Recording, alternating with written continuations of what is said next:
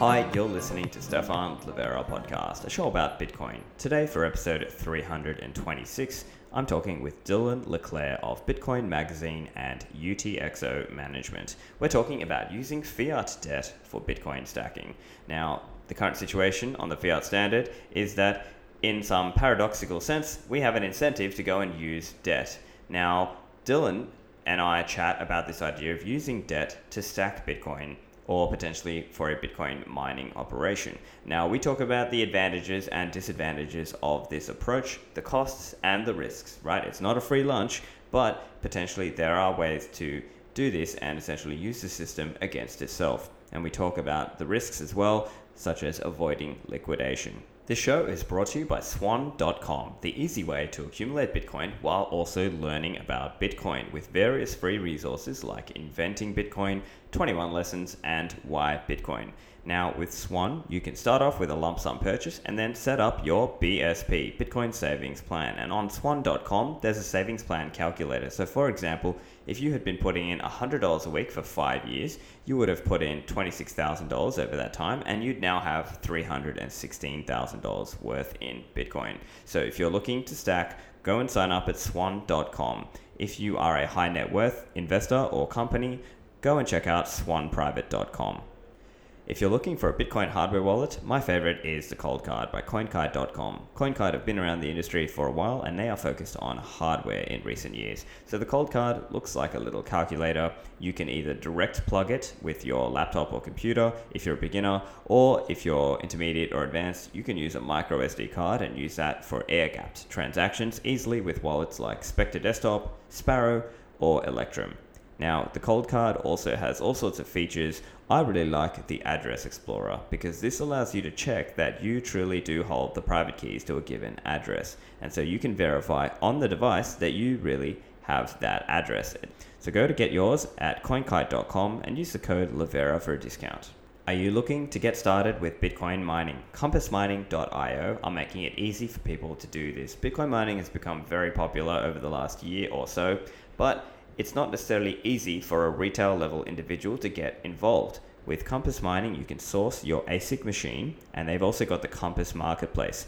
So you can see and purchase machines that are second-hand machines. So those are cheaper than the straight up new machines. Now with Compass Mining, you can select your ASIC, have that shipped to a facility, pay hosting fees, and have it turned on. You select the Bitcoin mining pool, and then you're receiving sats. And you can also do this without KYC as well. So there's some potential benefit for you there also. So if you're interested, go to compassmining.io and find out more information there. Dylan, welcome to the show. Stefan, thanks for having me, man. Long time listener of the show. A lot of content in this space, so I can't say I've hit every one, but I've definitely listened to a lot of the technical episodes, and it's helped me out a lot. So it's quite cool being on here. Yeah, for sure. And I'm a fan of your work. I've seen you've really come up in the last year or two. You've been putting a lot of good quality material out there. And I know there is this theme that has come across. Obviously, you're known for a few things, right? You talk about on-chain analytics as well as writing in the space, research. But I've also seen you talk about the use of debt as well. So I think that's really interesting and an interesting theme. But maybe just first, for anyone who hasn't heard of your work, maybe they're new, tell us a little bit about yourself, like how you got into this Bitcoin stuff and what your focus has been. Yeah, so right now I work with Bitcoin Magazine. I'm head of market research there. So Bitcoin Magazine has a premium markets product. So we put out kind of Bitcoin and just like generally like financial market research on a daily basis. It's called the Deep Dive, and so there's free and paid tiers there. But we just kind of look at what's happening on chain, look at what's happening kind of with derivatives, and keep readers informed. But really, we could try to paint it all with a 10-year, or actually probably longer than 10-year, like this hyper Bitcoinization theme. Bitcoin is the best money, the best monetary asset the world's ever seen, and so we're just kind of documenting that journey with data. And so that's kind of my day to day in terms of how I got into Bitcoin. I was really just kind of stumbled upon this thing that grabbed my attention in the later years of high school and my freshman year of college. Studying business in college, decided it was not worth the value that I was paying in. So I dropped out and just said I'd try to figure out this Bitcoin thing, and worked a job in the meantime. But long story short, kind of stumbled into a role at Bitcoin Magazine, and carried me here ever since. So really grateful, and kind of really grateful to kind of come along this journey. And it's pretty cool because Bitcoin is just kind of this arena of ideas. And for me, someone with no credentials, it doesn't matter, because it's more about just like the merit of your ideas and then what you're putting out there.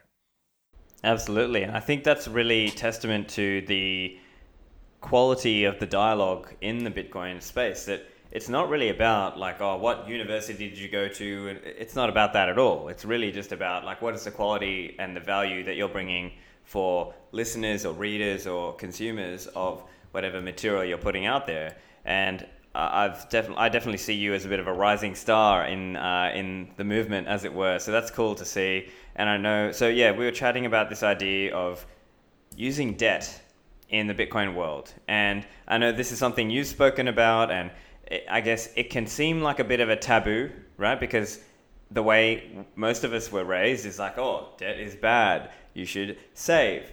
You should not have too much debt. Or if people are used to looking at the typical, let's say, if they pick up a personal finance book, they might read Dave Ramsey or someone like that, So can you tell us a little bit, how do you see the landscape of it? Set the scene for us. What is life like under the fiat standard, or at least up until recent years?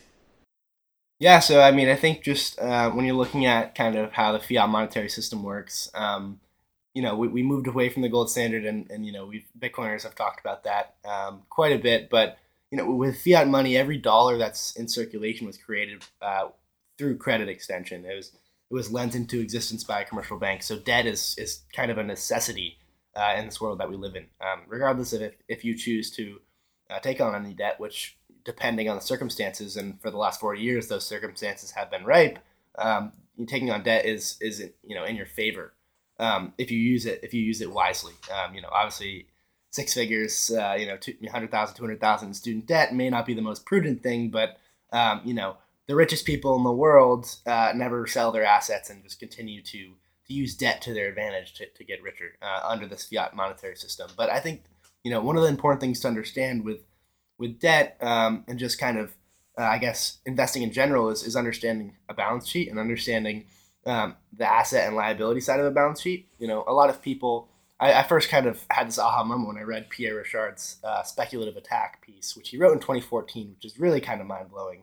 I encourage everyone to go read it. It's on the Nakamoto Institute. It's a great website. A lot of gold in there, just in terms of timeless content.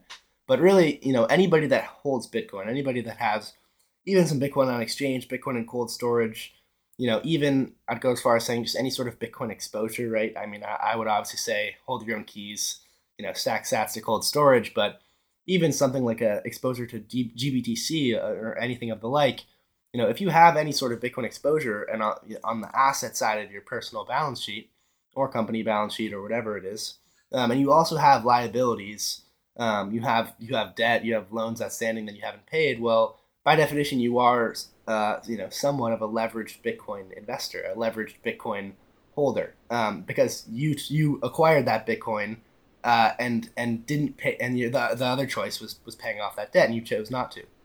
So whether that's credit card debt, a mortgage, anything, you decided to forego paying that to acquire Bitcoin.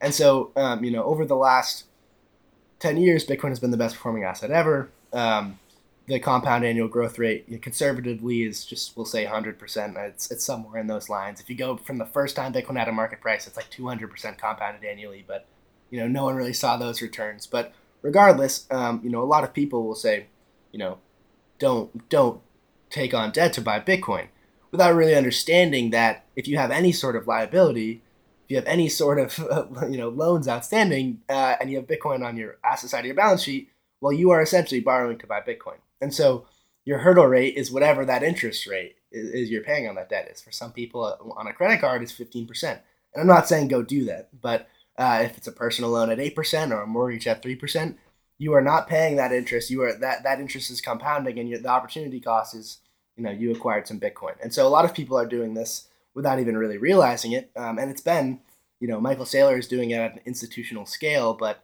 these are the things that you have to kind of consider as we're going towards this new monetary standard.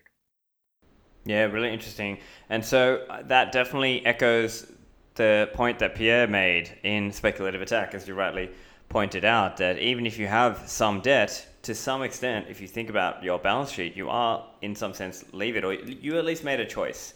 And you could have paid off that debt, but instead you're purchasing Bitcoin, or you're levering, in some sense, to buy Bitcoin. Now, I guess it's important and prudent to say there are degenerate ways to do this, and there are conservative, or at least more conservative ways to do this, right? So obviously people go to, pick the random shitcoin casino of choice. People can lever up. That's also levering up on Bitcoin. But there are other ways as well that you can go into debt. And for example, there's a difference between the types of debt. So for example, with some of the loans that you might get out of your fiat bank, it's not like they are going to reclaim your Bitcoin. It might be an unsecured loan, or it could be secured by something else. Like, so for example, you can have a car loan secured by the car. You can have a home loan secured by the home. And so there are other ways to access credit. It's not necessarily going to the shitcoin casinos and doing leverage trading on that, right? Yeah, of course. I think that's a great distinction to make. There's all these derivative exchanges around the world where you can essentially speculate on the price of Bitcoin going up or down. But if we're talking about borrowing against your Bitcoin, going 2x levered long on a perpetual swap contract, I mean, essentially you're borrowing against your Bitcoin. A lot of because you're not actually getting a loan from a bank and applying. It may not feel like that, but it's the same thing. But I think the most important thing to understand when you're talking about leverage and increasing your Bitcoin holdings is you never ever want to become a forced seller. That's the worst thing that can happen to you as someone that's looking to accumulate Bitcoin. And so if we're talking about Michael Saylor, right? A lot of Michael Saylor, he got a little bit of heat in April when he was like, take on mortgage the house, buy Bitcoin, blah blah blah, buy Bitcoin, and he got a lot of heat. And he was doing it at an institutional scale with billions of dollars. But I think the thing to understand is, Michael Saylor, he took out $500 million and a junk bond raise at 6%. But that principal is paid off in 6 or 7 years, and he's just paying a 6% coupon on that debt. So the break-even price for when he purchased Bitcoin at, I think it was $37,000. The break-even price in 2027 is like $6K. Is like $60K. And so this is something that he's not going levered long on BitMEX. And so the worst thing with you could possibly ever do with Bitcoin is put yourself in a position where you have to sell and you don't want to. And so I think that's just a really important distinction. Unsecured debt, there's still ways to acquire leverage, acquire capital in a fiat standard without putting your Bitcoin holdings at risk.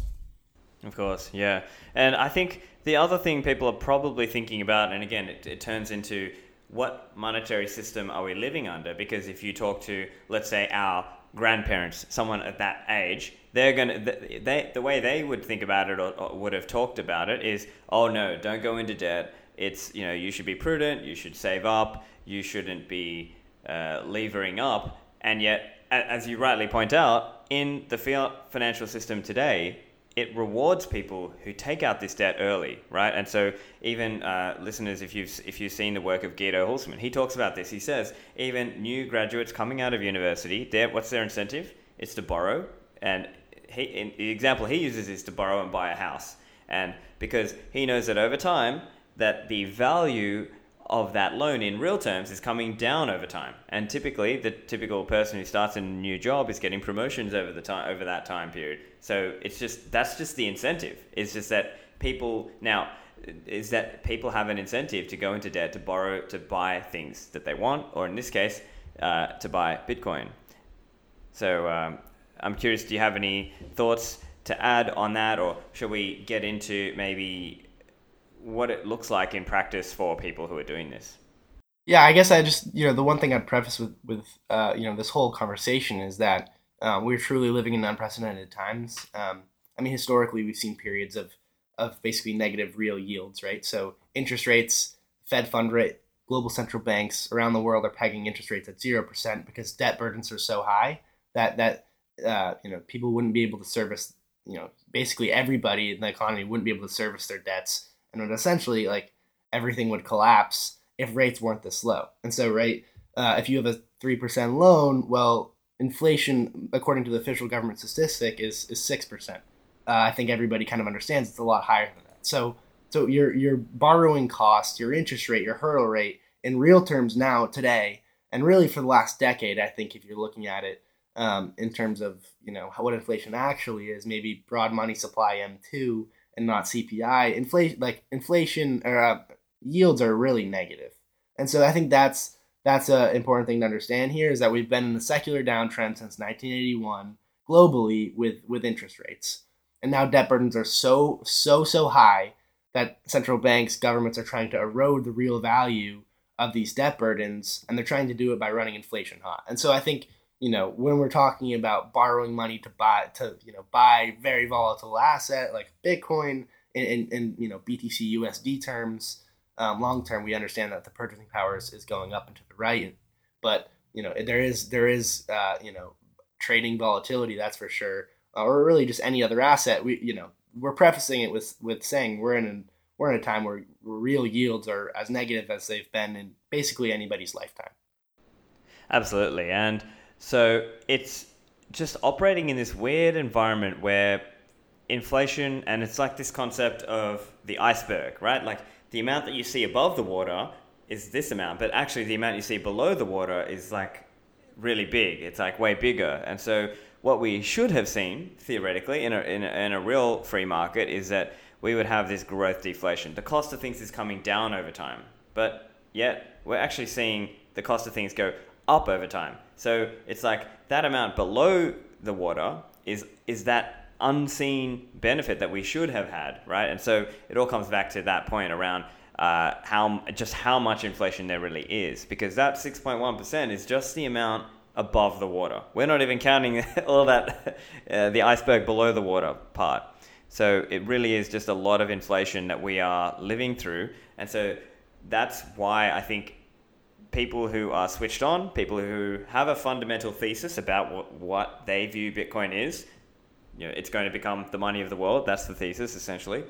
And under that sort of condition, we anticipate the price of Bitcoin to rise over the long term. And that is where this idea of either borrowing against some Bitcoin or taking out a fiat loan to purchase more Bitcoin on the basis that your cost of interest is less than the cost than the amount that Bitcoin is rising every year, aka CAGR, compound annual growth rate. What do you think? Fair summary? Yeah. Okay, so let's talk a little bit about how this might work and what kinds of interest rates are available, and maybe we can sort of spell it out a little bit. Like, let's say we're just a retail pleb versus kind of the rates that are available to people who are maybe higher up or have more capital available. Yeah, so I mean, there's obviously a spectrum. Does someone have assets or not? I think the crazy thing is in 2021 we've kind of reached this threshold, this financialization of Bitcoin, and that sounds like a bad word. It's not. It should be welcomed. Where if someone has a significant amount of Bitcoin holdings, similar to if someone has this family has a huge real estate portfolio, you really never have to sell. And that wasn't true for much of Bitcoin's history, but now it is, in the sense that if you have millions and millions or whatever that number is for you, or your business or your family, where you're comfortable, and probably an order of magnitude more than where you're comfortable, you can just simply borrow against your Bitcoin, 1% of your holdings, and live off it very comfortably. And when that interest comes time to be repaid, you borrow against it again. Obviously, that's not the case for everybody. We're going from the retail pleb, right? So you're stacking sats. You're trying to acquire as much of this hard money as you possibly can. I think the important thing to think about if you're looking at any sort of debt, credit score is still obviously really important in this world we live in this fiat world. What's your cost of capital? What can you access? If you've been paying your mortgage for 30 years and you can pull and you can borrow at 2% or 3%, that's a fantastic deal. And I think it's definitely something to consider. one of the things that is really important to also consider is are you able to cover basically these interest payments? Is your disposable income enough to cover basically to cover this debt without having again to become a forced seller of the thing you're trying to acquire, which is Bitcoin, because there is volatility risk, right? So that's something where, if I'm borrowing even at rates that sound really high, like 10%, if Bitcoin draws down 50%, am I going to be okay for the next year or two or three, being basically like on paper underwater, right? That's something to definitely consider. So there's obviously like personal loans.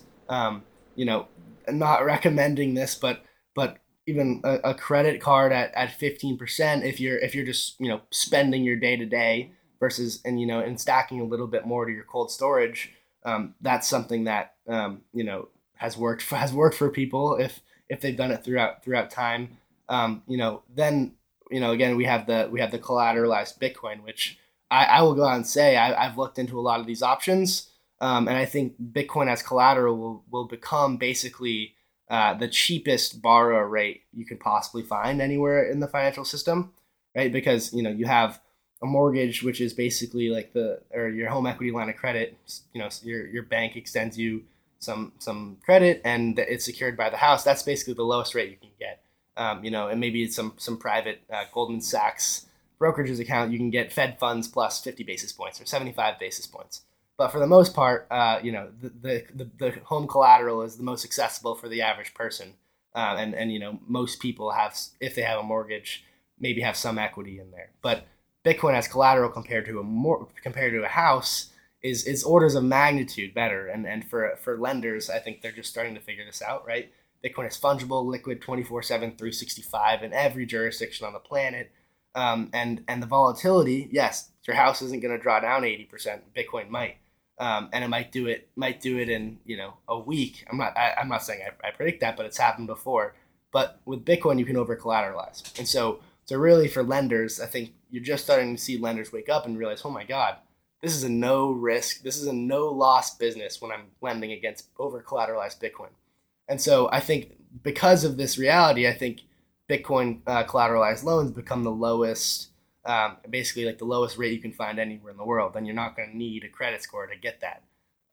But it's important to kind of preface it with saying, you probably shouldn't do this with your whole stack, because worst case scenario is you always want to be able to lower that loan to value ratio. You always want to be able to over collateralize if the exchange rate BTC USD goes down, because all of this, the ability to kind of borrow against your Bitcoin forever, there's a big assumption there. And the assumption is that the Bitcoin price goes up, which we kind of know is a mathematical certainty or inevitability. And that may sound irresponsible, but just kind of understanding the fiat system, understanding the monetization of Bitcoin, that's the long-term game. But the short term, there's a lot of uncertainty.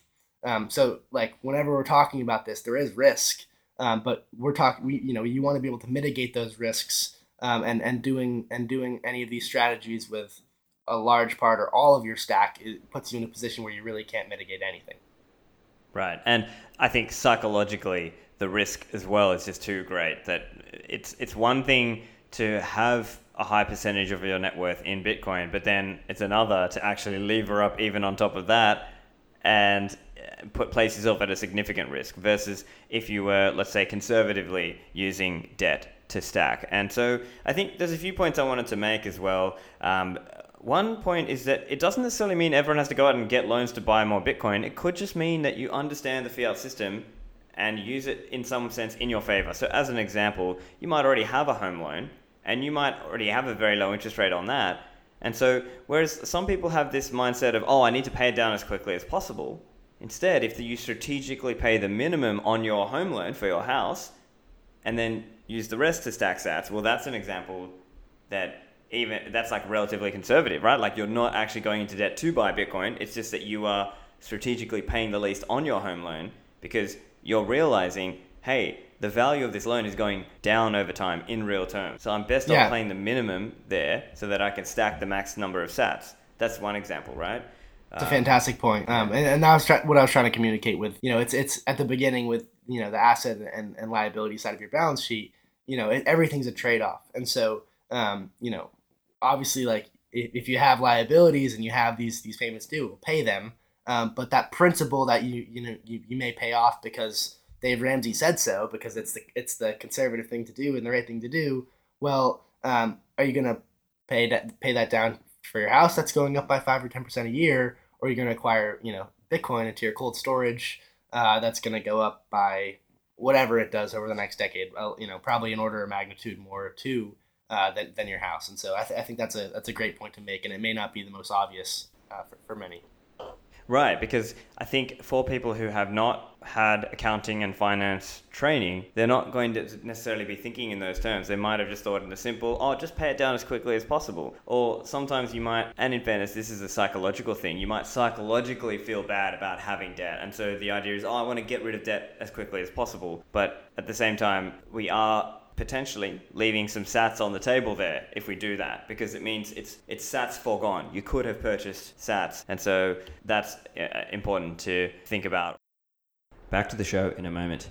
Have you thought about improving your Bitcoin security to multi-signature and removing single points of failure? Unchained Capital can help you with this. You can create a vault and have 2 keys in separate locations and 1 key held by Unchained, who can sign for you if you need them to countersign. Now, if you're not sure how to do this, they've got a concierge onboarding program which has become popular. So if you're interested, go and sign up. They will ship you some hardware wallets. They'll do a call with you, get you set up, even if you've never held your Bitcoin private keys before, and they'll deposit some Bitcoin in your vault to get you started. So if you're interested, go to unchained.com, select the concierge onboarding program, and use the code Livera for a discount. Now, in the Bitcoin mining industry, Braiins are a Bitcoin company through and through. They are working on some of the most unique and cutting-edge projects. They have Braiins OS Plus, which is firmware to use with your ASIC. They have Slushpool, which was the first Bitcoin mining pool. And they are the creators of Strata V2, a next-gen pooled mining protocol. And they're also driving adoption of this to upgrade the Bitcoin network.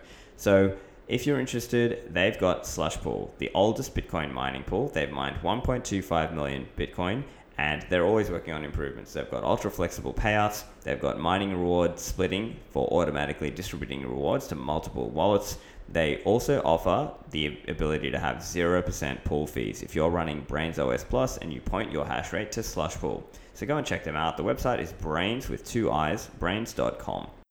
Lend at HODL HODL is a peer-to-peer Bitcoin-backed lending platform where you can lend or borrow stablecoins globally and anonymously using Bitcoin as collateral.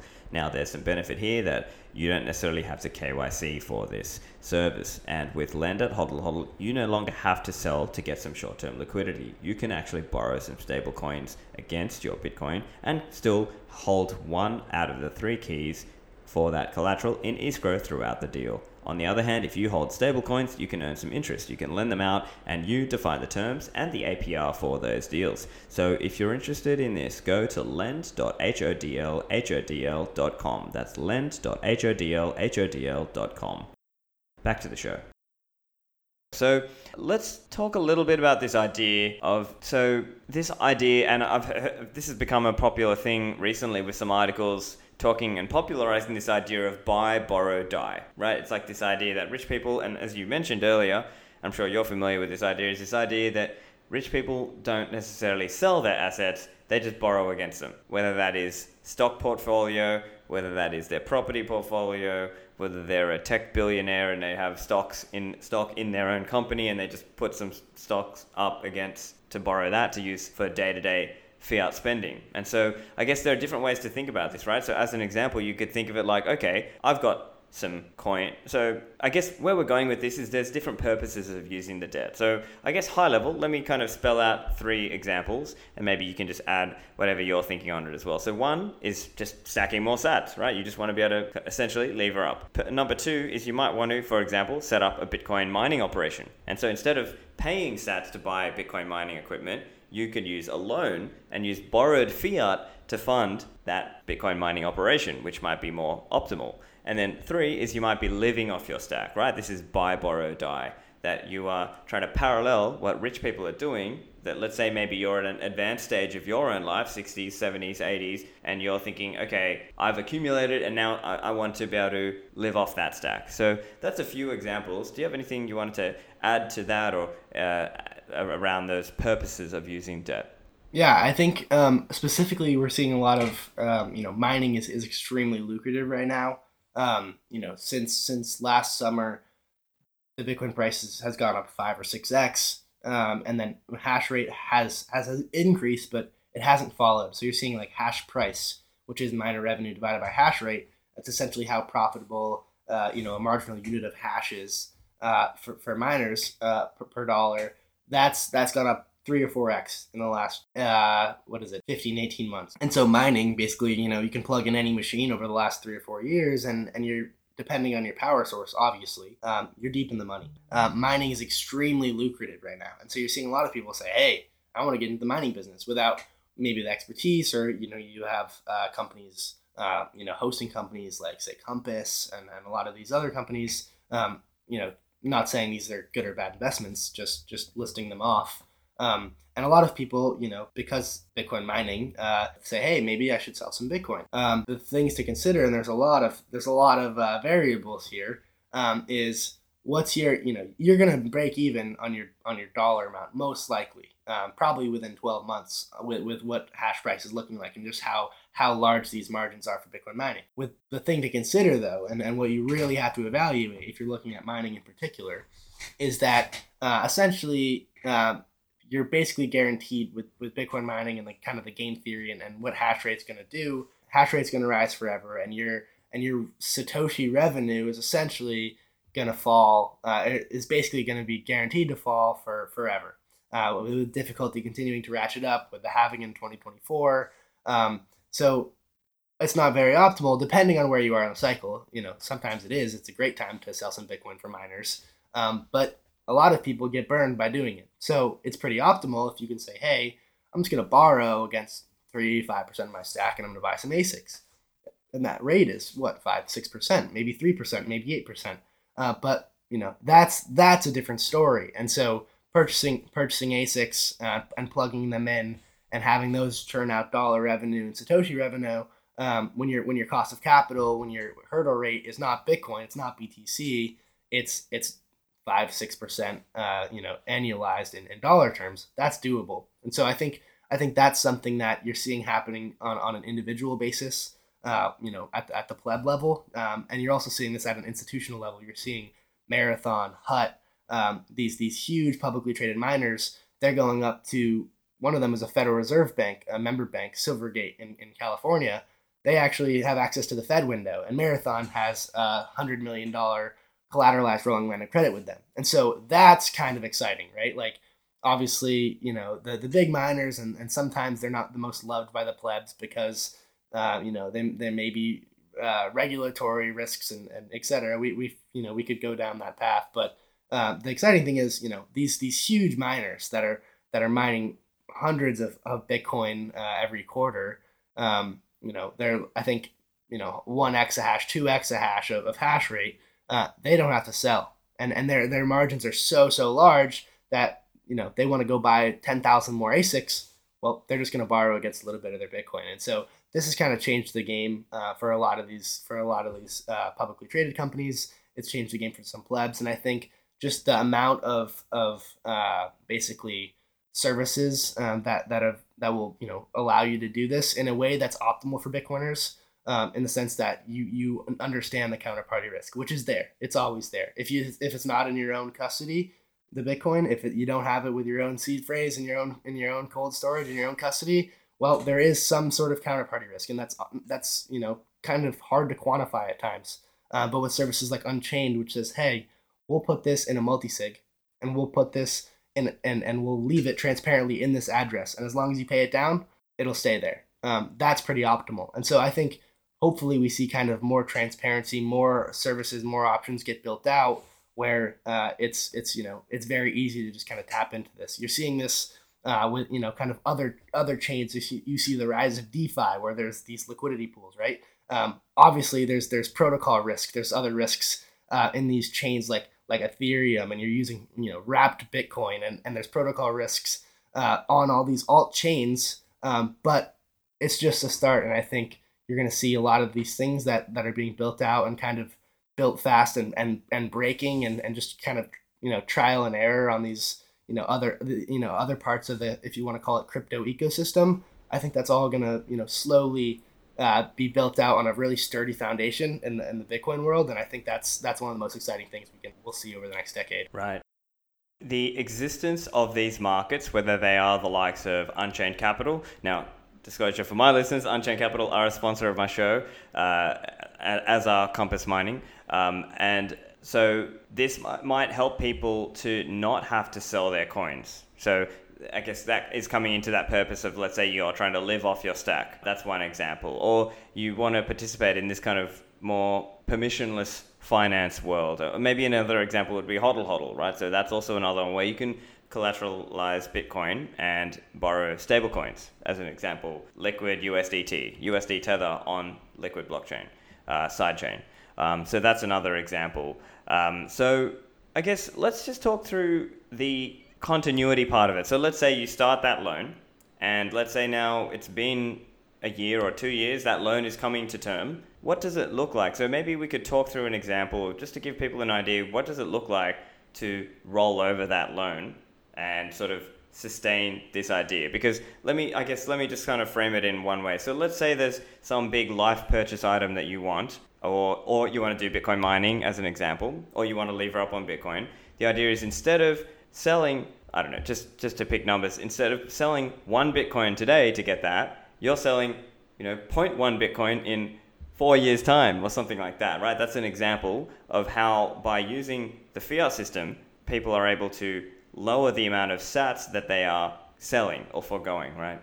Yeah, so that's a great point, and I think everyone needs to have a strategy in terms of how they think about this. What is what's the area where they start to think, hey, maybe I should start to cover some of this principal. Maybe it's time, depending on what you're looking like. Maybe it's time to over collateralize some more. I think so. Just like, I guess, to give an example, right? Say this summer you have a large stack of Bitcoin. You have all this pristine collateral, and you're basically living on zero fiat. So Bitcoin goes to 30K. It's down from 60.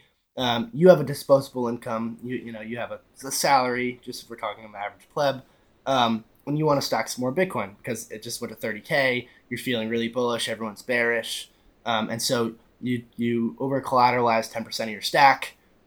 Say it's just throwing out numbers. Say you put 2 Bitcoin in as collateral, you get $30,000 of USD, and you buy another Bitcoin. And so now you have that Bitcoin locked in as collateral. That 2 Bitcoin, you acquire another one at 30,000, and now as the cycle progresses, Bitcoin starts to appreciate pretty significantly. We're sitting here at around 60,000. Well, if say we get to 100,000, 150,000 in early 2022. Well, now it's time. I think a lot of people, especially with the euphoria that comes with Bitcoin all-time highs. I mean, when you kind of are all in financially, maybe career-wise, maybe just like in many senses of the word, a lot of Bitcoiners are very, very passionate. It can get kind of overwhelming in the best way when Bitcoin is ripping. All-time highs. Everybody's talking about it. There's a huge buzz in the media and in the financial world, and kind of your human monkey brain may say lever up more, But what really the prudent thing to do here is you've been stacking sats the whole time. Well, when Bitcoin appreciates by 100%, 200%, 500%, whatever you kind of quantify as being, hey, maybe I should take some risk off. The best thing to do is essentially, and it sounds kind of counterintuitive, is to stack some fiat. So say instead of continuing to stack 110% of your disposable income into Bitcoin, if Bitcoin appreciates by 500% since the time you took some collateral out, well, maybe it's a pretty good time to basically pay down a little bit of that principal, is to reduce your overall leverage. I think, like, personally, and I've been pretty transparent about this, my strategy over the next decade is essentially like my bear market strategy, and I'm looking at all this data. My bearish Bitcoin scenario is essentially I have 100% of my net worth in Bitcoin. And my bullish Bitcoin scenario is I have 105%, 110%, 100. Like I never want to be essentially like 2x levered long, because Bitcoin goes down 50% and essentially your net worth is a zero. And not that I'm gonna have all of this in some liquidation engine that can just wipe it all out at once, but I'm pretty comfortable just riding with a stack of Bitcoin and not caring about the exchange rate. When it becomes optimal to do so, acquiring a little bit of leverage, whether that's with Bitcoin collateral, whether that's unsecured in the fiat world, and acquiring a little more of that Bitcoin. And as Bitcoin appreciates, anytime Bitcoin draws down 40-50%, I think you could call it the Saylor strategy, right? Michael Saylor isn't going to, when Bitcoin goes to 150,000, Michael Saylor isn't going to go borrow another $2 billion to buy. He might start paying down a little bit of that principal, though, or he might start paying down a little bit of that $1 billion he borrowed. And essentially, if you're thinking of that trade in dollar terms, it's a huge win. He acquired some Bitcoin using fiat debt. The hurdle rate is 5 or 6%. Bitcoin appreciates by 500%, and he starts paying down that principal. And so that's a brilliant carry trade. And I think that's how people should start thinking about it. If Bitcoin breaks an all-time high, it may not be the best time to go lever up, but Bitcoin's going to draw down another 50% at some point. It's going to happen. And so that may be the point where, from a risk-reward standpoint, you take out a collateralized loan with a small portion of your stack for with a 25% LTV. Bitcoin has to draw down 75% before you get margin called, and it's already gone down 50%. And you have some more collateral. I'm just throwing out ideas, and I'm rambling a little bit here. No, I think this is yes, good. And I think one point I'd love you to expand a little bit is how people can think about their margin call points or their liquidation points, because that's probably something to think about as well. Like, it's prudent to think about, okay, if I'm taking this loan at 30,000 or whatever amount, how much does it have to go down before I get liquidated based on how much collateral I'm putting in? So as an example, maybe the minimum on the platform might be 200% collateral or 250% collateral, but you might say, no, I want to be even more safe. I'm going to go for 300 or 400% collateralized. Maybe if you could explain a little bit around how to think about that and basically how to think about your liquidation point. Yeah, so if you're thinking about just over collateralized Bitcoin lending, because we're talking about this being a no loss business for lenders, right? Bitcoin is a very volatile asset, and the financialization of Bitcoin is being able to get credit off of it. This wasn't always the reality for throughout Bitcoin's history. This is somewhat of a recent phenomenon. The regulatory environment has improved and warmed up to Bitcoin, and more importantly, big money is saying, hey, this pristine monetary asset, we're seeing all these derivative exchanges, the shitcoin casinos essentially, Arthur Hayes and creating the BitMEX perpetual swap, and all of these essentially these synthetic derivative markets on top of Bitcoin, on top of these native crypto assets. And the big money's saying, hey, we want a portion of the pie. And so now we're seeing these lending markets emerge. And so you're seeing platforms like BlockFi, and I think you're going to see every commercial bank. They're partnering with NYDIG. I would be very, very surprised if in 2 or 3 years, and I'm not going to use them, but if Bank of America doesn't have a collateralized Bitcoin lending service. And so there's a bunch of different options. And I think this will be completely variable and up to the consumer in the coming years, basically across the board. You're going to say, hey, I want to borrow at an 8% rate. And they'll say, okay, you need to be 2-to-1 collateralized. So a 50% LTV. And so essentially, if you give me $2,000 of Bitcoin, I'll extend you $1,000 of fiat liquidity. But if Bitcoin draws down 50%, we're going to have to take that collateral from you, and we're going to basically margin call you. And so depending on your risk tolerance, depending on where the Bitcoin price is, you may say, hey, I don't want that that chance of getting margin called with a 50% drawdown. That happened in March 12th, 2020 in 4 hours or whatever it was on that crazy day. And so, hey, maybe I want to be 3-to-1. So 3-to-1 over collateralized and be a 33% LTV. And so Bitcoin has to draw down by 66% to get margin called. It can be 4-to-1, 5-to-1 over collateralized. And I think it's important to understand that even if you're doing this very over collateralized, it's still you shouldn't do this with a super majority or all of your stack. You should do this with something where if that margin call is close to happening, you can always over collateralize further. That's the really important thing here is you never want to put yourself in a position to lose everything. You never want to be a forced seller. Like this whole conversation we're having is the whole thing is never be a forced seller of your Bitcoin because tax purposes and you just don't want to give up this pristine asset. That's the whole game here. But if you want to say borrow at a 3-to-1 LTV or 33% loan to value ratio with a say 66% drawdown, well that's pretty conservative. So if Bitcoin has already drawn down 20%, 30%, 40% from the all-time highs, doing something like that could be in a risk reward sense pretty attractive. And so that's how I kind of think about it for the next decade. As long as a fiat exchange rate exists, I tell people, I say, hey, I don't think the dollar is long term is very I don't think long term the outlook is very good. But as a Bitcoin accumulator, I really hope the dollar doesn't dissolve tomorrow, and it won't. The dollar won't go away tomorrow or next year or even 5 years from now, and I don't think it will go away 10 years from now just because of how long dated a lot of these liabilities are. But I hope that this BTC USD exchange rate persists for a long, long, long time because it's pretty advantageous for Bitcoin holders and holders of this pristine collateral as long as this funny money Federal Reserve fiat monetary system exists because all of these interest rates are fake. And so the financialization of Bitcoin in this sense, and the reason that I find it so fascinating, and I follow a lot of the stuff happening in the Bitcoin derivative markets and the Bitcoin futures markets and all this stuff, is because it's almost this parallel system, this parallel cost of capital that's calling the bluff on the incumbent system and saying, hey, these interest rates, they're not real.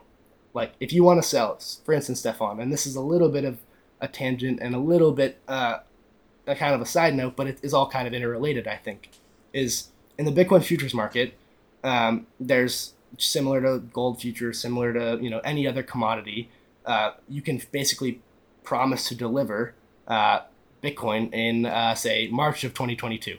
And I'll lock in Bitcoin in escrow and I can sell you this futures contract. Well, that price isn't trading at the price it's trading at today.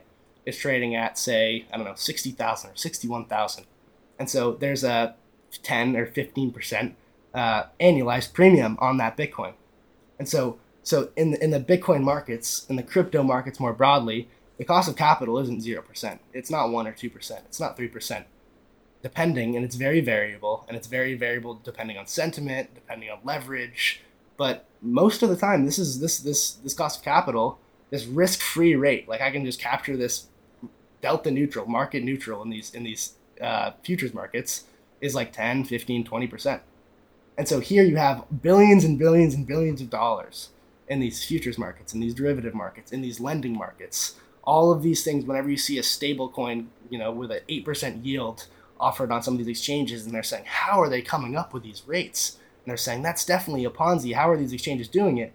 Well, it's because the cost of capital in these crypto markets, in these Bitcoin markets, again, with billions of dollars of liquid trading every single day, that annualized cost of capital is like 15, 20%. And so that's where it's really interesting and that arbitrage exists, is because the people in these markets kind of understand that the fiat rate is kind of not real, right? And so that's where this is really exciting, and this arbitrage exists as these worlds kind of converge and collide, is that the fiat world, the commercial banks, everybody that's going to enter this space that is going to offer Bitcoin collateralized products and all of this over the next 1 year, 5 years, 10 years, they're still operating on a USD standard.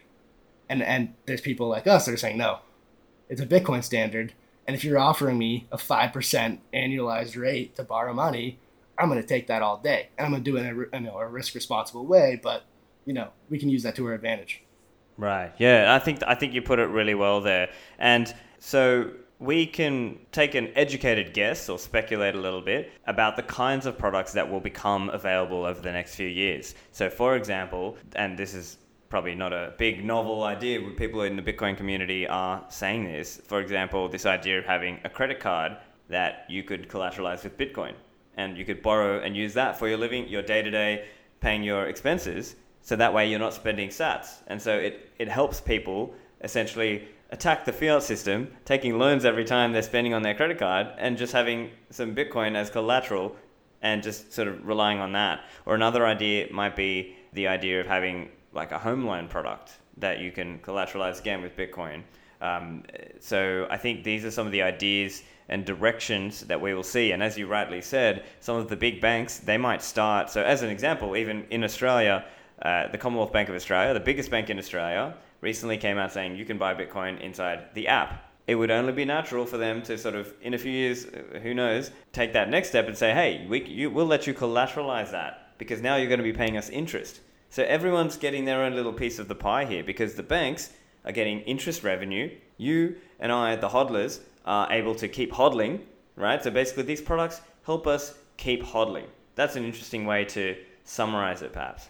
Yeah, exactly. I mean, and a lot of these banks, like the legacy incumbents, you know, the guys that have trashed on Bitcoin for the last decade, like it's not that they you know want to see their you know eventually see their business get destroyed because Bitcoin kind of obsoletes them. It's that it's a no-brainer, and it's like competitively they in a game theoretic way they have to enter these markets because again they're lending money, they're lending and their risk-free rate is set at 0% and inflation's running hot, and they're lending out rates to you know personal loans or corporate lenders or corporate borrowers at 3%, 5%, and they see on the other side, they see people are borrowing against their Bitcoin completely over collateralized. So to highlight again, for lenders, it's a no loss business. Yes, there is some, you know, I guess there is some execution risk, maybe depending some liquidity risk when Bitcoin has these, you know, huge liquidation events like we've seen in the past. But really, you know, if you're doing it right, it's a no loss business for lenders. And so they're saying, oh my God, it's a no loss business, and they're still getting this pretty attractive interest rate. Well, it's a no brainer. And so that's why they're all coming, right? It's not like they want to just obsolete themselves. It's because they're seeing others do it, and there's a huge demand for doing this with this basically newly found $1 trillion asset class, right? Like there's an immense amount of wealth from Bitcoin holders, and those Bitcoiners like don't really have an interest in selling, right? If you have a large stack of Bitcoin over basically today, you have gone through a lot to get to this point, and you now with Bitcoin at 60,000 and the legacy system looking basically as shaky as ever, you're gonna say, yeah, I'll just sell all of my Bitcoin, or I'm gonna sell a large part of my Bitcoin. No, that's not what's gonna happen. You just want to like you understand the end game here, and so that's where this is really exciting, is because and to highlight again, to go back to kind of that speculative attack article, the thing that people don't really understand is that when dollars are lent, when a loan is extended, fiat money is created. So you have this absolutely scarce monetary asset, Bitcoin, 21 million, against this fiat monetary system that with every dollar that's lent out, the money supply expands. If I'm a lender, if I'm a commercial bank, I fractionally lend out my reserves. I have an asset plus this interest payment that I'm expecting. You have a liability and you have the dollars in your hand. That just created money.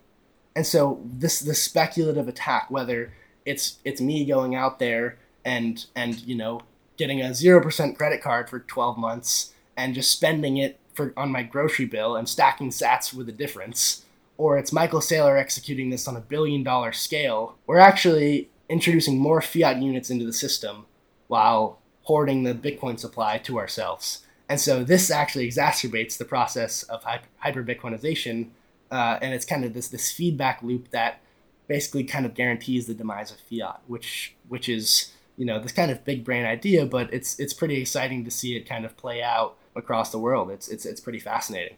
Right, yeah. And so it's also fair to say that this principle or idea existed even just in the fiat world, with people borrowing to do property purchases or stock purchases or other ways where they're levering up. But I guess the difference here is Bitcoin is actually a viable new monetary standard, whereas property and stocks could not become money. They're not marketable or saleable in the way that Bitcoin is. So that's an interesting aspect there.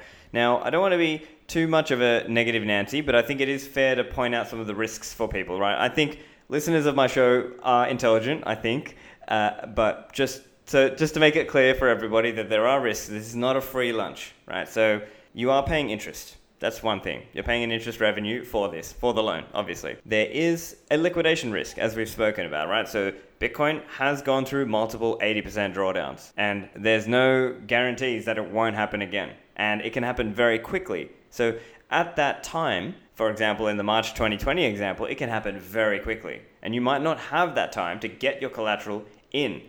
So as an example, instead of getting liquidated, if you have the option to put some more post more collateral, to post some more Bitcoin, but guess what? During the price drop, the miners have an incentive to, well, basically the blocks slow down because the price is lower. Miners have less of an incentive. So, and then feed rates go up. So now you're actually trying to get your Bitcoin into the collateral at the precise worst possible time. So that's an example there. Also, not your keys, not your coins. So that's always something people have to think about too, because if you're using a provider and you do not have a quorum of keys, even if you hold 1 out of 3 keys or you hold 0 keys, that is a risk that some Bitcoin people may think, you know what, that's more risk than I'm willing to take, right? So, and I think it's fair for us to give a balanced presentation. Now, I think obviously there are some great benefits here now, I believe in that product, but I also want to be clear, here are some of the risks out there. So anything else you wanted to add there around the risks?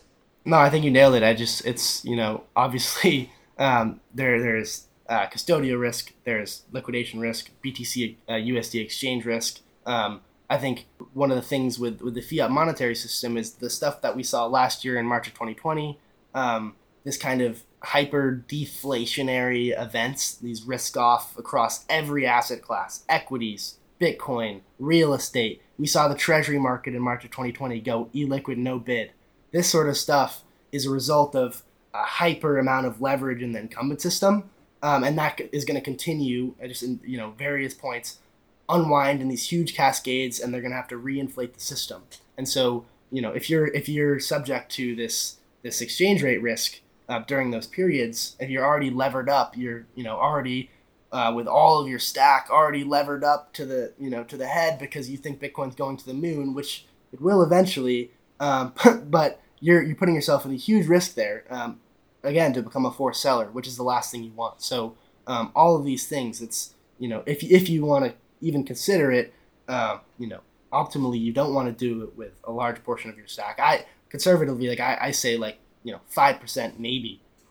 And so if you don't have a large amount of Bitcoin, like some of these strategies aren't really all that worth it. Viable, it's not really yes. Yeah. It's not. It's just borrow $100 of Bitcoin. It's you can do it maybe, but it's some of this stuff is just you kind of want to have a nice little stack to execute these things and really have it be viable. And really optimally, anytime you enter one of these things, it's hopefully, I think optimally Bitcoin has already drawn down 50%, right? That risk has already kind of been taken off the table a little bit. There still is obviously more downside.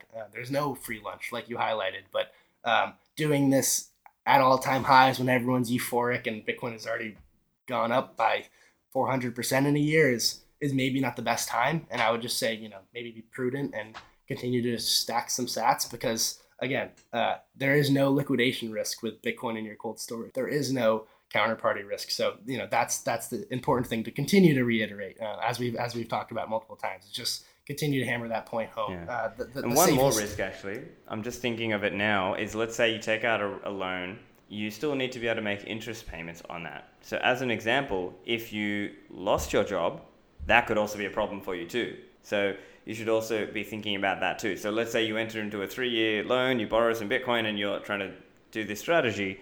If you lost your job, as an example, like you're working in some other sector or whatever sector, or even in the Bitcoin sector, whatever, if you lost your job, then your ability to repay that loan now is at serious jeopardy, or is now jeopardized. And so that's something to also think about. So that's also another reason for people out there to be conservative in how they do this or think about these things. Although, you might be able to find ways around it. Like, let's say if the number goes up enough, well, okay, maybe you might be able to still make it work, but it's just something to think about also. 100%. Great point.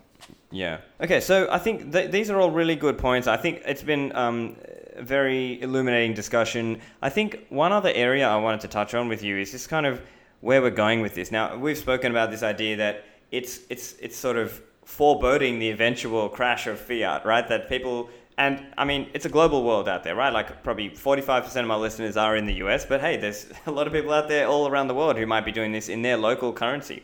But I'm curious what happens, because as an example, it could be that eventually credit freezes up. So it's like people want a loan, but actually banks sort of can't, the fiat banks can't offer that credit anymore. So I'm curious what you think, whether that is a scenario that could happen or a likely one, and how would you deal with it in that scenario? So let's say you've done this Bitcoin loan and you're trying to roll it over, but now credit is freezing up.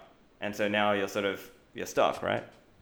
Yeah, I think it's a really interesting kind of the convergence between the central bank fiat monetary system and this kind of emergence of the financialization of Bitcoin and more broadly like crypto markets. And I say that and a lot of people will cringe, but you're seeing kind of this rise of peer-to-peer lending. Stable coins are exploding, all of this stuff. Like, I mean, again, I'm not going to hold a significant portion of my net worth in stable coins, because essentially it's a commercial bank IOU wrapped onto a blockchain IOU, which can be frozen at any point. But what you're seeing is, with all of that aside, is that you're seeing a lot of these markets emerge, at large scale. Total stablecoin market value, I think, is well surpassed 100 billion. USDC and Tether alone are surpassed 100 billion, and you're seeing a lot of kind of other sort of kind of stablecoin protocols and all this stuff that's not Bitcoin, but you're seeing these lending markets, these peer-to-peer markets emerge, whether that's on centralized exchanges, or you're seeing these again and these protocols like in the altcoin sphere. They're like there's a lot of risk there, but you're seeing these markets emerge, and the free markets, right? So whether it's on FTX peer-to-peer, where you can take your USD liquidity, your BTC liquidity, and in a peer-to-peer fashion, in an over-collateralized fashion, lend it out to people who want margin. And so there's all these things that are arising that you have this kind of natural rate of interest. Also, you have, like we talked about earlier, you have this Bitcoin futures market. And so you're seeing in times where Bitcoin is a really, really big bull market, you're seeing basically the demand to be long Bitcoin is really, really high. And so you can just, in a completely market neutral way, you can be just short futures, long spot Bitcoin. So basically what that means is you have your Bitcoin, that's your long spot, and you sell it in the futures contract. You basically lock it in and say, I'll promise to sell this, and the counterparty does this for you again. So there is counterparty risk, but you can capture, say, 40% yields, 50% yields. And this is essentially, I think of this as an interest rate. You have, say, the Bitcoin perpetual swap, which is there's a BTC spot price, which is traded around the world. There's a spot index. The perpetual swap is a derivatives contract where there's long and shorts, and there's an equal amount of long and shorts on every derivatives exchange. Every buyer needs a seller, but there is a per price. And so if those longs or shorts on the derivative exchange want to bid up the price of Bitcoin against the spot index, well, there's a funding rate. And so if, say, the price of Bitcoin is 60,000 today and the perpetual swaps price is 61,000, well, what you're going to see is that longs have to pay shorts an immense amount of funding, basically a notional percent of their position size every 8 hours or so. And so that in itself is a market interest rate, if you want to think of it. In the legacy world, we have like a treasury and we have a coupon yield. Well, in these Bitcoin markets, we have the BTC USD exchange rate, and the futures curve is almost this interest rate. And so I think the interesting kind of dichotomy is the central banks, the governments around the world, if they stop printing money, then everything is going to collapse. And BTC, everything else, will see huge corrections in their dollar-denominated price. But we know that with the Bitcoin protocol, proof of work mining, the difficulty adjustment, there will be basically a production cost to Bitcoin. So there is value that we know will be maintained. But regardless, they have to print. If they don't print, everything collapses. But we'll still have these native markets for this cost of capital. And so it's almost like a check on these central banks and governments. And the moment they start to print again, we'll see the exchange rate for Bitcoin and for equities and everything else rip again, and all these lending markets will be once again flush with liquidity, and we'll see you'll see this in action in March when everything crashed, and literally there was no credit available until the Fed and everyone else stepped in. Well, in the crypto markets, actually, the lending rates were basically zero or negative, in the sense that they were paying you to go long Bitcoin. Everybody across the board is wiped out, and you could go long Bitcoin on, say, a perpetual swaps or like all of these stable coin yields. It's like at zero. The cost of capital in these crypto markets is at zero. And so, I don't know necessarily what's going to happen, but what I do know when I'm saying all of this is that there is a check on the centralized kind of commercial bank fractional reserve credit extension that we've seen in the past. And it's these free and open, wild, wild west. And let me be clear, it is the wild west in what's happening. Billions of dollars every second of the day are being thrown around, being borrowed, being lent out, being over collateralized. It's really fascinating to watch, but there is this parallel system being built out. And so, what will emerge? What will will there be a Bitcoin native DeFi liquidity pool that's secure protocol in the future? I mean, I hope so, and I'm really excited to see what's built. But I do know that it's really exciting, and there is kind of this kind of native cost of capital in Bitcoin that is variable, but that is completely out of the realm of central planned kind of central bank monetary systems. Yeah, it's really fascinating to think about, and I can tell you've obviously put a lot of time into researching and thinking about this, and even for me, it occupies a lot of my time as well. I'm thinking about, okay, it's essentially using the fiat system against itself in like this kind of crazy judo move where Bitcoin hodlers are essentially using the system against itself so that they can keep on stacking, or they can keep on Bitcoin mining, or they can live off their stack without spending their sats. And so it's just a really crazy interaction of all these different fields in terms of accounting, tax, economics, finance, global macro, maybe throw in a little bit of on-chain analytics and looking at what the exchange derivative rates are and looking at what the bank, like fiat bank funding rates are. It's just this crazy mishmash of fields, and I think it's very intellectually very stimulating to sort of think about. So very interesting stuff for me, but I think it's probably about time to wrap up here. We normally keep it about an hour on my show. So Dylan, where can people find you online, and tell people where they can find the deep dive also?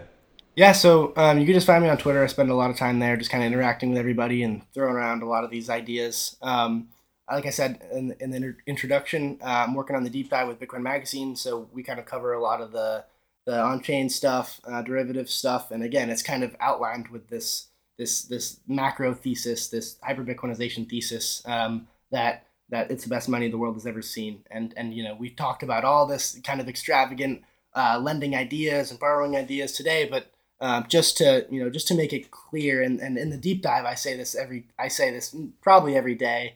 We're not getting trading signals. That's the first thing. But the second thing is that you can't lose by just stacking sats and having a low time preference and just riding the wave and just stay humble, stack sats. Shout out Matt Odell. A lot of this stuff, it's interesting to kind of to think about and to execute is exciting, and there's some risk there, and if you make it out, then you basically outperform Bitcoin, which is very hard, but you can't lose with just hanging back and doing what we all know is the best. So Stefan, I really appreciate you having me on. This is kind of a really fun, wide-ranging topic on a lot of stuff that I don't cover too often on podcasts. So it was a nice change of pace, and I'm looking forward to getting this one and listening to it.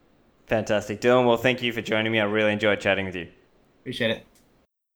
If you're enjoying the show, make sure you share the show with your friends and leave a review on iTunes. And the show notes are available at stefanlivera.com. Thanks for listening, and I will see you in the Citadels.